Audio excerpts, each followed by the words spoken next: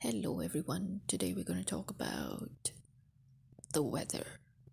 In Urdu, we use the words khulna to open up. It's similar in English.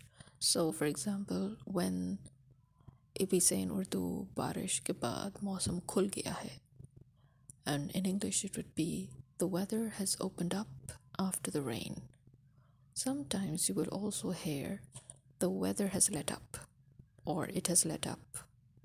So that is the same expression for opening up. Bye bye.